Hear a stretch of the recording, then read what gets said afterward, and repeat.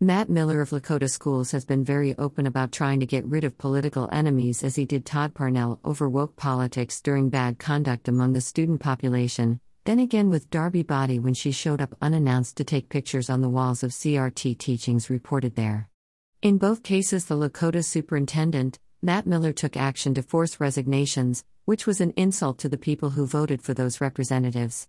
He acted in a way that showed disregard for what damage might occur to those personalities and what it might cost them professionally or personally. That might seem fair in love and war, but when he stumbles on things, he shouldn't expect people to treat him lightly. After a messy divorce, some of the documents from that divorce have been revealed by his ex-wife, and many within the Lakota school district have now seen what those documents say.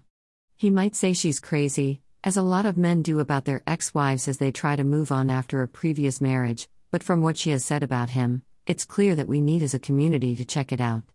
At the very least, the superintendent owes the tax-paying public an explanation that explains away what she has been saying with written testimony.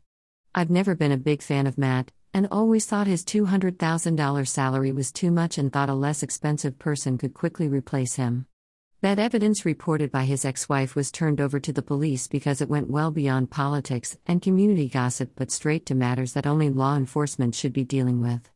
There were text messages which came from his phone with entire conversations on them where really bad things were talked about.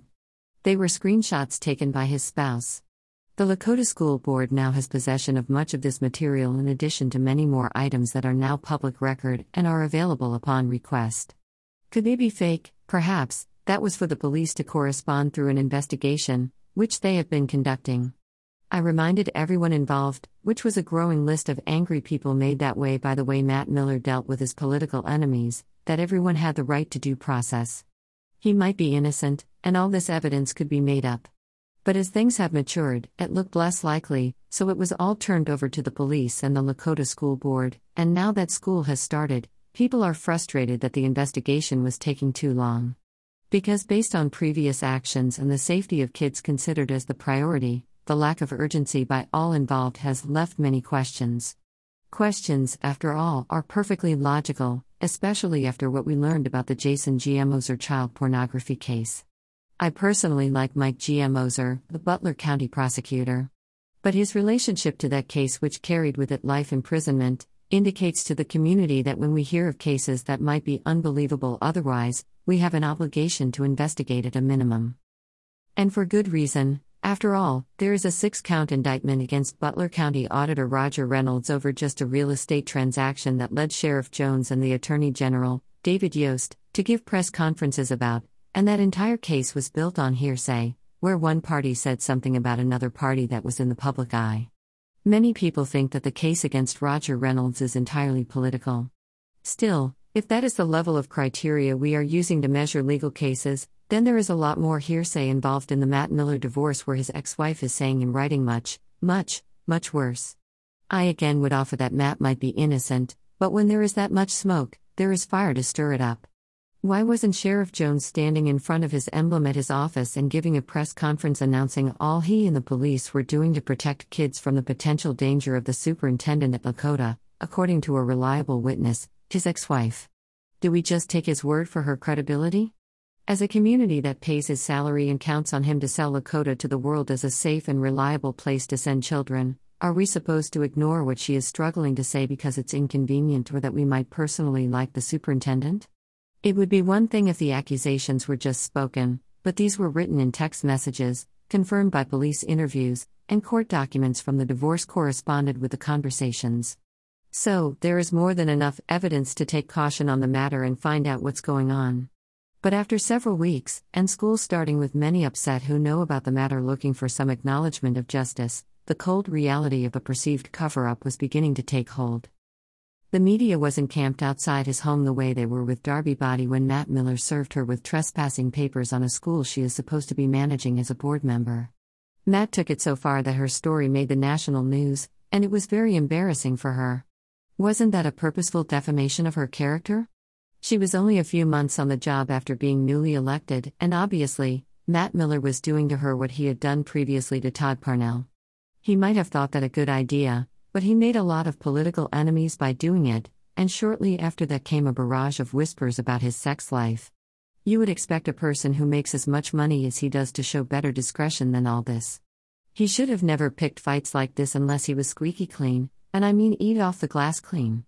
He might have a good explanation for the behavior of his ex-wife, and he should explain it, instead of digging in and avoiding the problem publicly.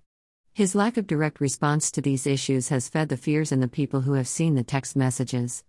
And for those he has made political enemies out of, they are looking for anything to hang him on. And if he gave them the rope, that's on him. One of those 6 indictments against Roger Reynolds is a statement by Jenny Logan, who surprisingly left her job as Lakota's treasurer on August 1 of 2022, just a few weeks ago. Given the timing of this information and how it has been brewing for much of the previous school year, we must now look at who knew what and when and how involved they were in all this, if at all. But first, we must allow due process to do its work. The evidence must be validated, and explanations are mandated. For people to regain trust in Lakota as a school system, an investigation is necessary because this erosion of trust has brought us to this place and was created by Lakota management. Trust is earned. It isn't just given away by title, and by the way, Matt Miller has actively worked to get rid of political rivals, as he did with Todd Parnell, and has tried to do with great fanfare Darby Body. There was going to be a cost to it. The anger created by him has caused people to talk, and evidence was bound to come forth. But this isn't just some community gossip. It's a family member and a network of mad moms provoked by a long history of Matt Miller's community interaction. At the very least, he has shown really bad judgment. At the worst, that's for the police investigation to determine. Based on how the sheriff's department went after Roger Reynolds over much less evidence, we should expect the police to confirm or deny the results of their investigation. Doing the right thing is sometimes very hard, but we all have an obligation to justice. Otherwise, we will just get a lot more bad behavior in the future. I would have preferred to just see what comes from the police investigation, but after the events that occurred on Monday the 22nd of August 2022, some understandings must be met. I watched the school board meeting to see how this issue would be addressed, knowing the contents of the email that was sent to the school board earlier that morning. The same email ended up in all of the media by the afternoon, sent by the person who wrote the board her concerns.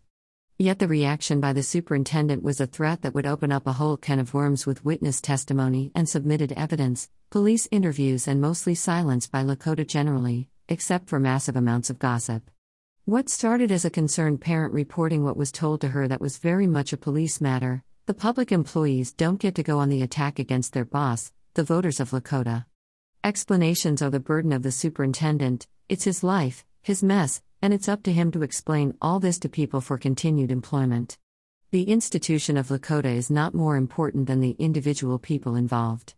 And as to the superintendent's reputation, he has to be able to manage all these things as part of his job. He owes us, the taxpayers, a lot of answers. But he doesn't get to boss around members of the community for things he has himself opened the door to. He is not the victim, he is the responsible party, and the burden of explanation falls on him. Rich Hoffman.